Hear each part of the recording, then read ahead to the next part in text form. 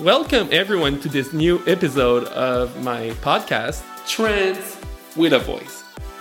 Today I have the pleasure to welcome Faye Johnstone, a trans woman now living in Ottawa. Faye is the executive director of Wisdom to Action, a progressive consulting firm and social enterprise, and the president of the Society of Queer Momentum, a 2S LGBTQIA+ advocacy nonprofit. She's a prominent advocate for queer and trans rights and a recurring voice in Canadian news on 2S LGBTQIA+ issues. Over the past 10 years, she has supported hundreds of organizations across Canada to build their capacity for 2S LGBTQIA+ inclusion. She was the Grand Marshal of the Ottawa Capital Pride Parade in 2023 and recipient of the Young 2S LGBTQIA+ Entrepreneur of the Year Award from Canada's 2S LGBTQIA+ Chamber of Commerce. Also in 2023, she was on a chocolate bar.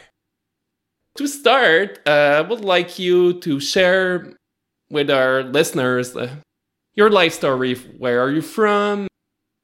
Hello, and thank you for having me on your podcast today.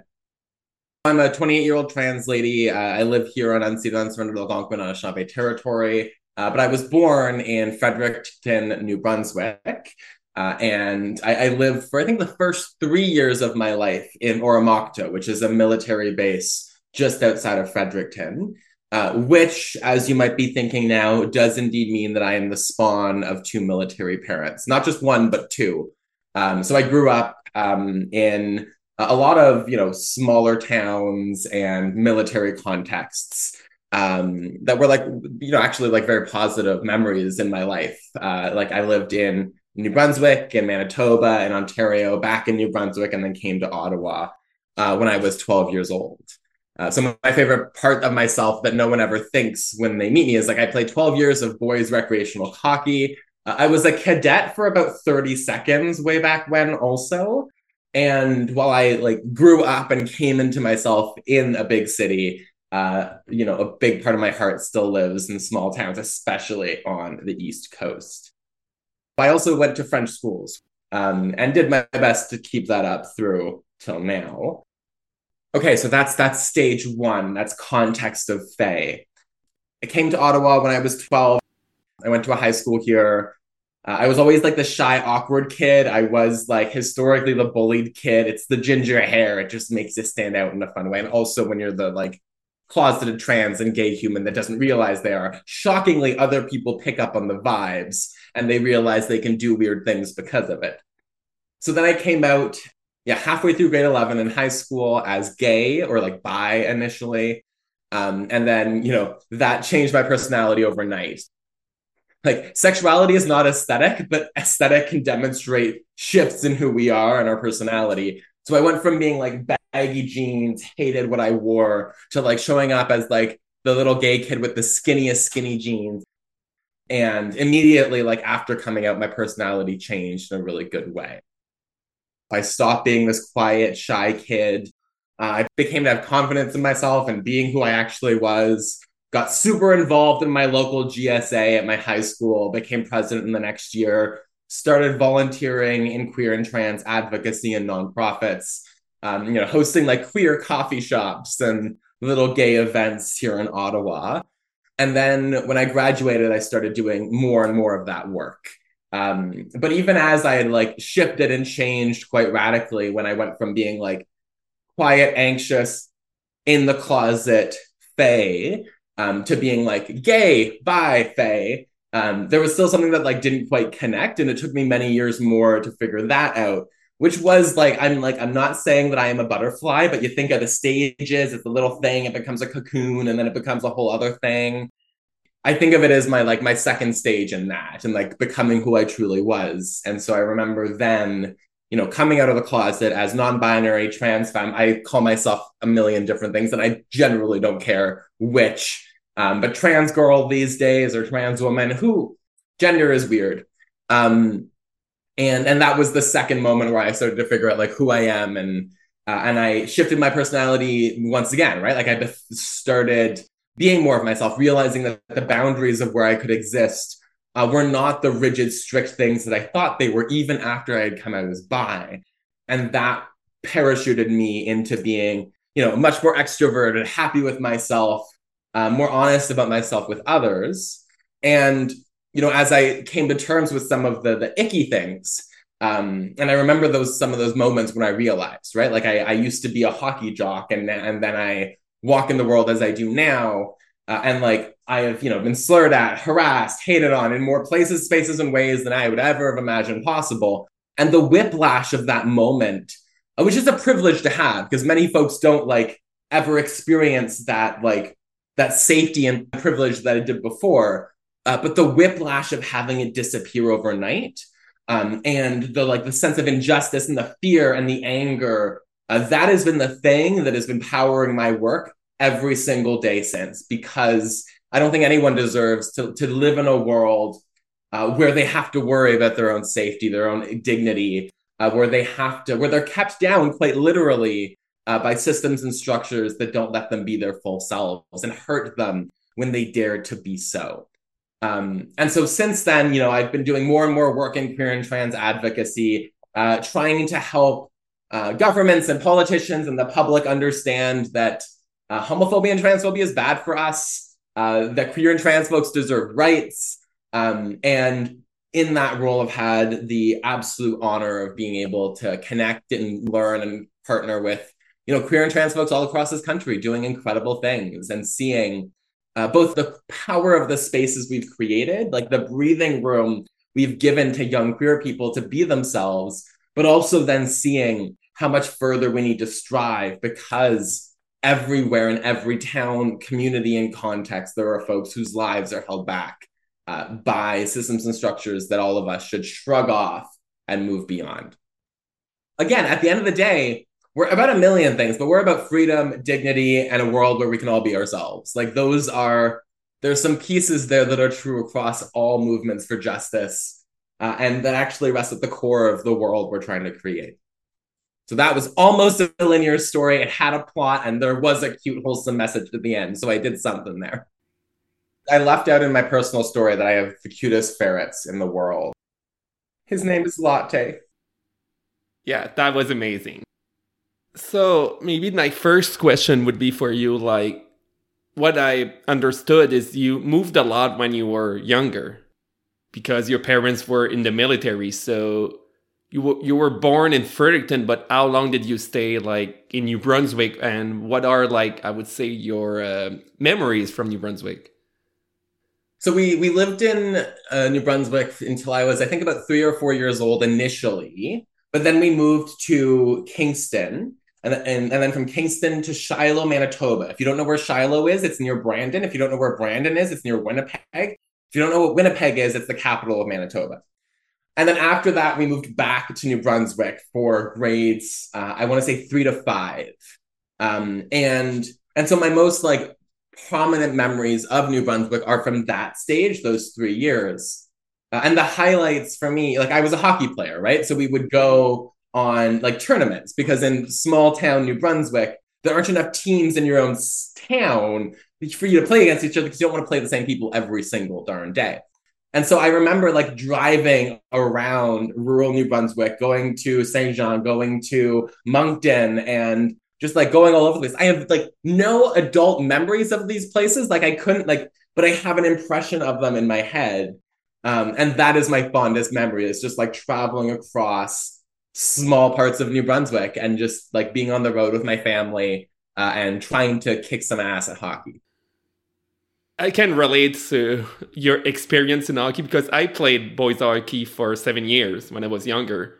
And I grew up in northern New Brunswick in Bathurst. And it's the same thing. There was a couple of teams in Bathurst. There was Burstford, Tirocher. And then you had to go like Dalhousie, Charlotte, Campbellton. You had to like go around to get to these tournaments to play other teams, to not always play the same teams. And it is experience to remember from your childhood. And when you're in this age and you play hockey takes a lot of place in your life.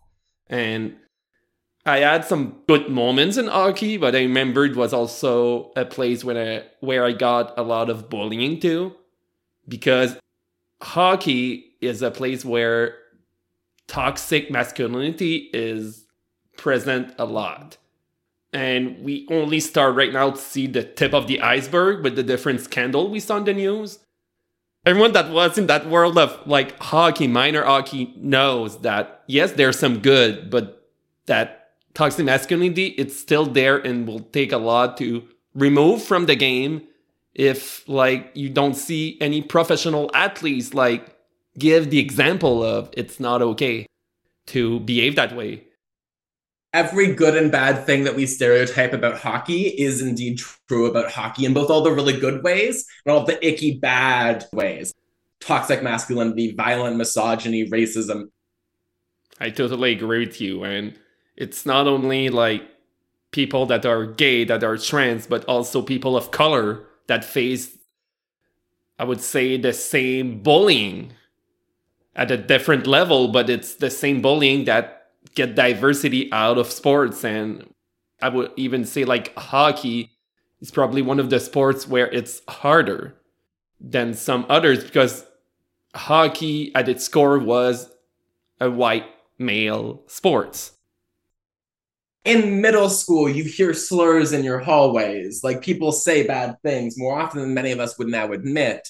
But there was nowhere worse than the hockey locker room. So I remember when I first came out as gay, my hockey coaches knew because they were friends of the family because hockey. And like they were absolutely incredible, even when the team wasn't always great. And it is like, you know, this is an issue that we're talking about now. And I wasn't out as trans when I played hockey, but it's something everyone's, you know, hyper fixated on, those trans people in sports. And I like to remind folks of a couple of things. I think one, you know, most of the sport we're talking about is recreational sport. The parents might have this vision of their kid going to the NHL, but they are not putting money in a way for the special trainer that helps make, like they know it's a pipe dream 99 out of 100 times. So sport is not always about competition. It's about teamwork. It's about leadership development. It's about like healthy physical activity. And everyone deserves access to that. And then paired with that fact, sports is a messy conversation when it comes to fairness. As I remember from New Brunswick, when we would play against certain teams in certain towns, those were the towns with the farm boy hockey players. They were huge. They were scary. I was a little stick thin, very defensive defense person. And they were giant. And so, like, can we remember that fairness is a very nuanced issue? That Mr. Phelps and his giant feet had an advantage biologically, and that somebody with tiny feet of any gender and any anatomy would likely pair up worse than other humans who have average size feet. And also, hockey's fun, and I would love to not see my people forced out of it, because that's literally what happens right now. Is recreationally, the trans girls are bullied off the teams. The gay kids are also bullied off of the teams. And then they don't come back to sport. And I would love to play hockey today. I am not able to run on a damn treadmill. I'm a competitive gal. I need to be winning or trying to win. And it's almost impossible to find a place to play hockey if you're a girl like me in an era like this. If I remember all my years in hockey, like the year I enjoyed the most was the year where I was not bullied at all. There was one year, like, the team was so nice with me, and I really felt that, I would say, that family, that friendship, that only happened 1 year out of 7, but that was the year where I enjoyed hockey the most. I played the 6 other years because of my love of the game. Even if I got bullied, I wanted to play hockey. Even if I was on a rec team, even if I was not good. I'm sure a lot of our listeners know the Mighty Ducks movies. I was the person like the garbage man in front of the goal. I was the person picking up the rebounds. That was my job. I was good at deflecting puck, getting rebounds, and being the face of the other goalies. So even if I was just a little stick, I was able to do my job well. And it's tied in like to all of Canada's like we grew up in this, right? Like it's the good old hockey game. Like I have that song in my head and I love that. But it's also wound up in like ideas of culture. And a lot of those are indeed ones that are, very like toxic masculinity and traditional family. Like there's connections and allusions to that throughout sport and hockey especially. The coaches I still have them on Facebook. They are some of my biggest like fans and supporters. And that is the other piece that we lose in all of this bullshit is like there are so many folks who are working to change and improve sport. And that includes like straight guys that are masculine themselves. We're just like, we're going to stop this misogyny right here. And we're not going to be racist. And like that, there is so much good modeling. We need to lean in because there is a whole lot of icky stuff being sent to young boys these days. And they need those coaches who can be interveners and help those boys grow up healthy and help those sports environments be good to the gays and everybody else. Exactly, because there's some good values in sport where you learn teamwork, you can learn a lot of good things in sport if it's an inclusive environment. You can unlock your inability to ever lose gracefully and your belief that you always want to win. I can be graceful. I've learned. I've grown as a human. Team sport is such a healthy cause. It's so good for us in every way. There's one thing I remember when I was younger. It's less the case now, but in small cities, you had the girls playing on the boys' team. There was only one team. And I remember when I was playing at the time, it was not an issue for like people to have like girls on boys' team. The only thing was that they had their own locker room.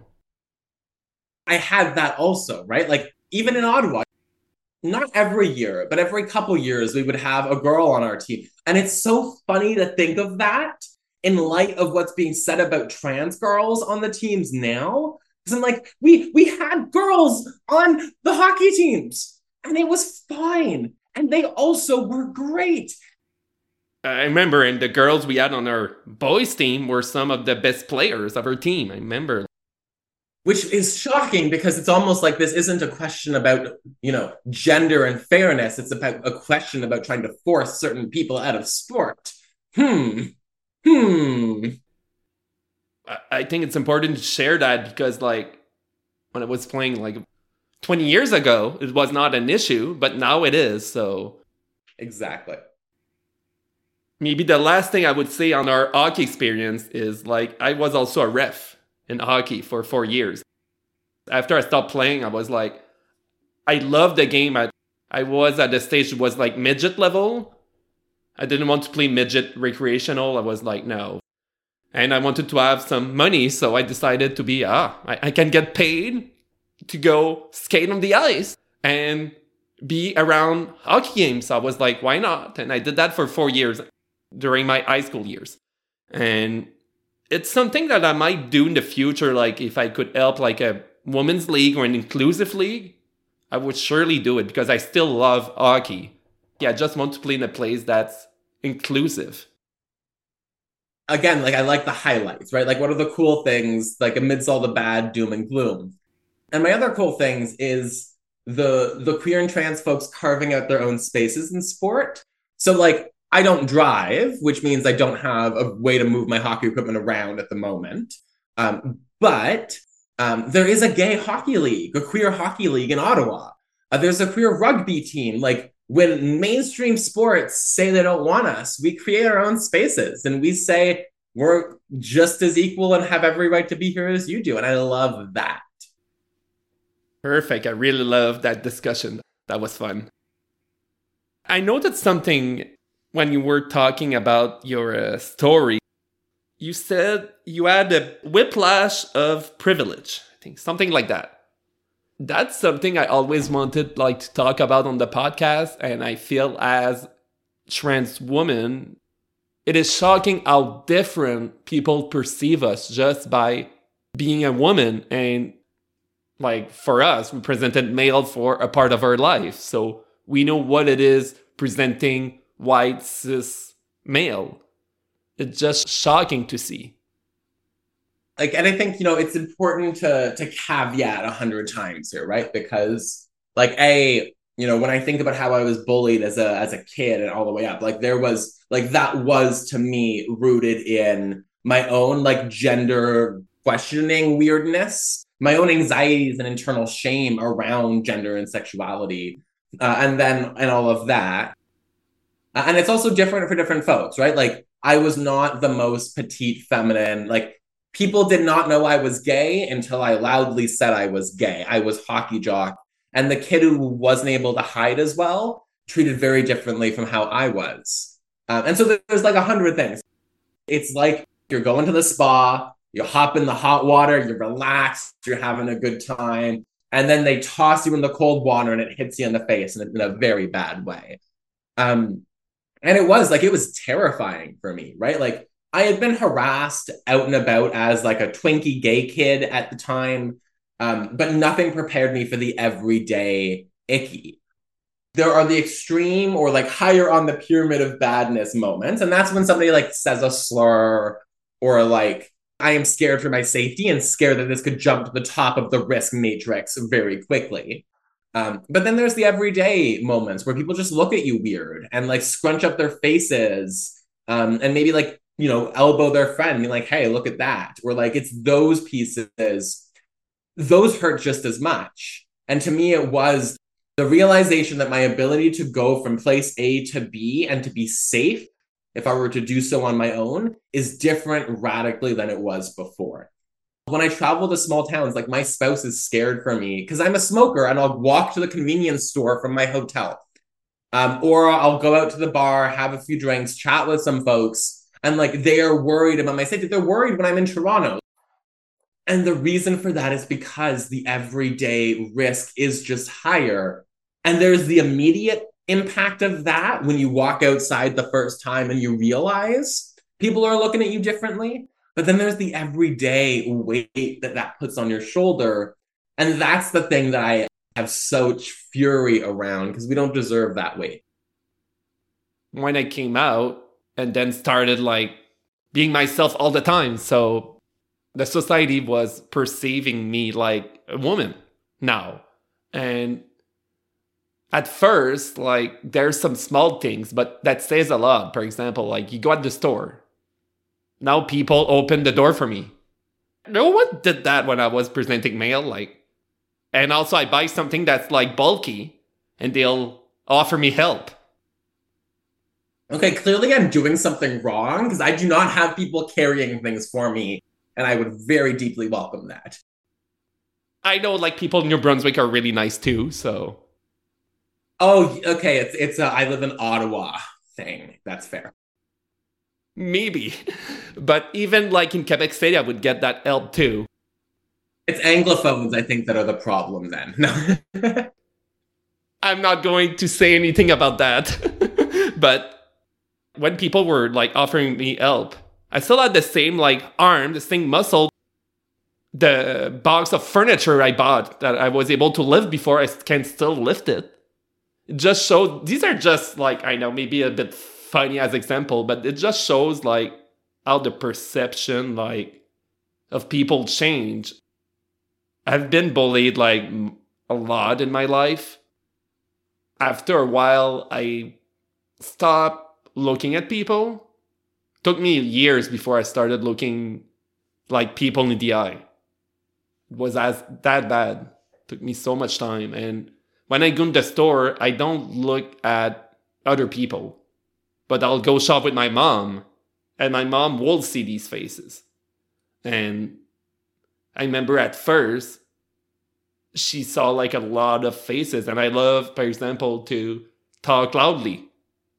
And my voice might not sound too low, but for people, they'll catch on the voice and look at me weirdly. And that's not something people were doing before when I was presenting mail. So I get all these looks. Like I said, I don't know if it's better or worse now because I don't look at people. But it's a kind of protection I put myself, I would say, like a shield. I love to be blunt about myself, right? Like I am built like a hockey jock to this day. I am 5'11". I don't have the most, androgynous or feminine facial features. The makeup does miracles, and my face is as womanly as they come as far as I am concerned. But I stick out like a sore thumb, right? Like I am a gender non-conforming trans lady. And my favorite thing is I don't know why this happened, right? Like I am who I am. I see so many trans girls who have to make themselves small because the risk of being noticed is so high. I don't have the personality. I don't have the chemicals to be small or to be quiet. So my solution is to just be a lot of me. But it breaks me when I see how many folks in our community have been made to make themselves small because of the risk of people looking at them strangely or the worry that they'll be treated differently. And that is like, that's not on those folks, right? Like, that is not on trans gals. That is on a world that, even as it pretends it is so much better to us, still stomps us down and contains us with every fiber of its darn being. And I just can't stand that. It's like you said, all the extra things we need to think about. Yes, there's the part like there's things that cisgender women will still need to be careful about. For example, like the safety. Being a woman walking at night is different than being a white male walking at night. It's not the same risk. But when you add the fact that you're trans, it has another layer of danger. Because some people are really transphobic and they might hurt you more if you're trans than if you're a cisgender woman. Yeah. So one of the things that is interesting in my position, so like I have a fair degree of prominence as a loud, angry trans gal. And because of the Hershey fiasco, there was like a lot of media, right? And there was a lot of attention. And that was like horrible, more than anything else. But there was some nuggets of good behind, like underneath it. The hate mail was not pleasant. The international cancel campaign, the dig into my privacy, the amount of danger to my safety was not great. But one of the things that has also happened since is like a feeling of hyper scrutiny. And what I mean by that is like I'm used to the everyday as a trans gal. Like I think I've become jaded to it. I'm just like the small things that hurt are not things that I will give my time to feeling hurt about because it's not worth it. I have been in cities where people have tweeted saying that they've spotted me. I have had people go to events and like write things on bathroom stalls because they knew I'd be speaking at that event later that day. And it's things like that where there is this whole other layer of trying to force us out of public life and where they like will break every rule of how you engage with human beings in order to try to hurt you. And that's happening to more trans people. And that is the other thing that the public doesn't seem to understand is that like what happened to me was like a slightly extreme case, but it's also happened to like 5 or 6 friends of mine this year to certain extents, where simply existing as a trans person who is public about yourself and maybe who's an advocate gets you at this heightened risk that you'll not only have like the everyday hate, but that you will have folks scrutinizing you and hate thrown your way simply because you dare to exist in spaces as a trans person. The day-to-day still hurts. For me, like being misgendered hurts me when it's done repeatedly and I cannot stop it. That's how my body reacts to being misgendered. So for me, I know I'm really mindful of that. But that's something when it happens, it doesn't last long. It's that event. When I go out of that event, the day after, it's okay. But when you talk about what you were saying, that they scrutinize you in privacy, and then you lose your, I would say, your feeling of safety at home, or you just never know when someone might not only be transphobic, but might try to hurt you. That goes to another level. Like for me, when I took the decision to join a queer community group and being more public, I had to think about what might happen to me. That all this hate could come to me. People could try to scrutinize me, to put my life in danger.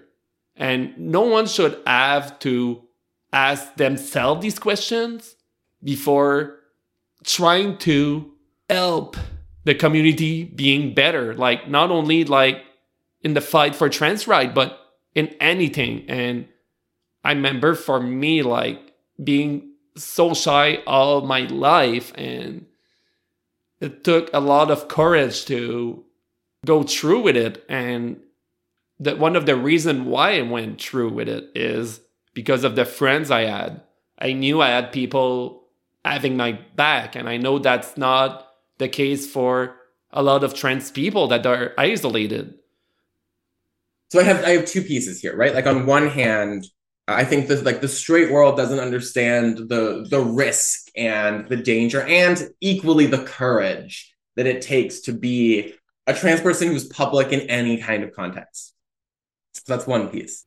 I think the other side is I worry that we in community, I worry that their message is working because they want us to be scared, right? As I said before.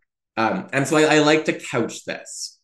In most contexts, if you're a trans person who speaks out, you will be fine. The world will not end. Don't read the comments if you're in news, but you're not going to have horrible people coming up into your inbox. There are exceptions to that, and there's moments that we can't account for. There are like hate monger Twitter accounts that will jump on anything that they can. But that doesn't mean that everyone's going to get it. And in most of our contexts, unless you are a trans gal who has a propensity to do public trans and queer things and then somehow gets on the bad radar of some of the annoying media publications that hate trans people, and then it escalates from there. Outside of those kinds of circumstances, most of the time you're going to be fine. You're going to be safe. You should plan and be ready, and you should assess. You should make sure, what about you is available through Google. What can people find? I used to work at a sex shop. I had posed with pictures of dildos. Do you have things like that on the internet that could get you in trouble? None of this is to say we should be ashamed of those things, but that we should know our risk if somebody icky and bad really tries to dig. But for most of us, the risk, it's higher than it was a year ago, but it is still in the under 10% rather than if you go public, you're going to get hated on. And I really worry. I want more trans voices in public space. I desperately actually need them because we are being outnumbered by the bad guys. So we need to be safe. We need to be smart. But we also need to be vocal as best as we can. Thing I might add on that is there's always people that will be there to have your back. The trans community is there, it's all over Canada. If they come for you, anyone who's listening, poke me and we will find you people to back you up. There are lawyers out there. There are social media pros. There are folks who will ring the alarm and rally the people, and you will not be alone in this. Sometimes, in smaller communities, the challenge is to find a trans community. Because there's trans people everywhere, and even for me in Moncton, I met someone that was well connected in the community, and that opened all the doors. But the challenge, I know in Moncton, is having spaces where people can meet and have this discussion and know that there's other trans people here that are there to hang out and to support you in anything. So just to wrap up on our realities as trans people, being public at risk, but there's always people there to back you up, to help you. There's also challenges for coming out as trans, not even in the public light, but just in your workplace, in your friend group and everything. And these challenges are, I would say, they're not easy to go over, but there's always people there for you. I think I'll finish it like that. Before we end, I would like you to tell our listeners how they can learn more about you and what you do and how to reach you. Oh yeah. So first, thank you so much for having me on. This has been a blast. I spend too much of my time with straight people and cis people in this work, and this has been rejuvenating. So thank you. If folks want to support my work, you can find me on Twitter at Faye Johnstone, on Instagram at Fading Away. But I would really encourage you, first and foremost, to go to www.momentumcanada.net/join and sign our newsletter. We are trying to rally queer and trans folks and our pals all across this country to fight this moment and dream a better tomorrow into reality for queer and trans people. And we need you on our newsletter so we can help you play your part in that.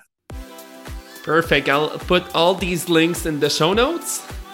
A big thank you, Faye, for being on the podcast. It was an amazing experience, and I'm sure you'll be back soon.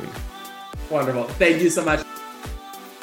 Finally, I invite you to subscribe to my podcast on Apple Podcasts, Amazon Music, Spotify, or Google Podcasts, and to follow Trans with a Voice on Facebook and Instagram. Don't forget that a society that is more inclusive to the transgender community is better for everyone. Thanks, and see you next time.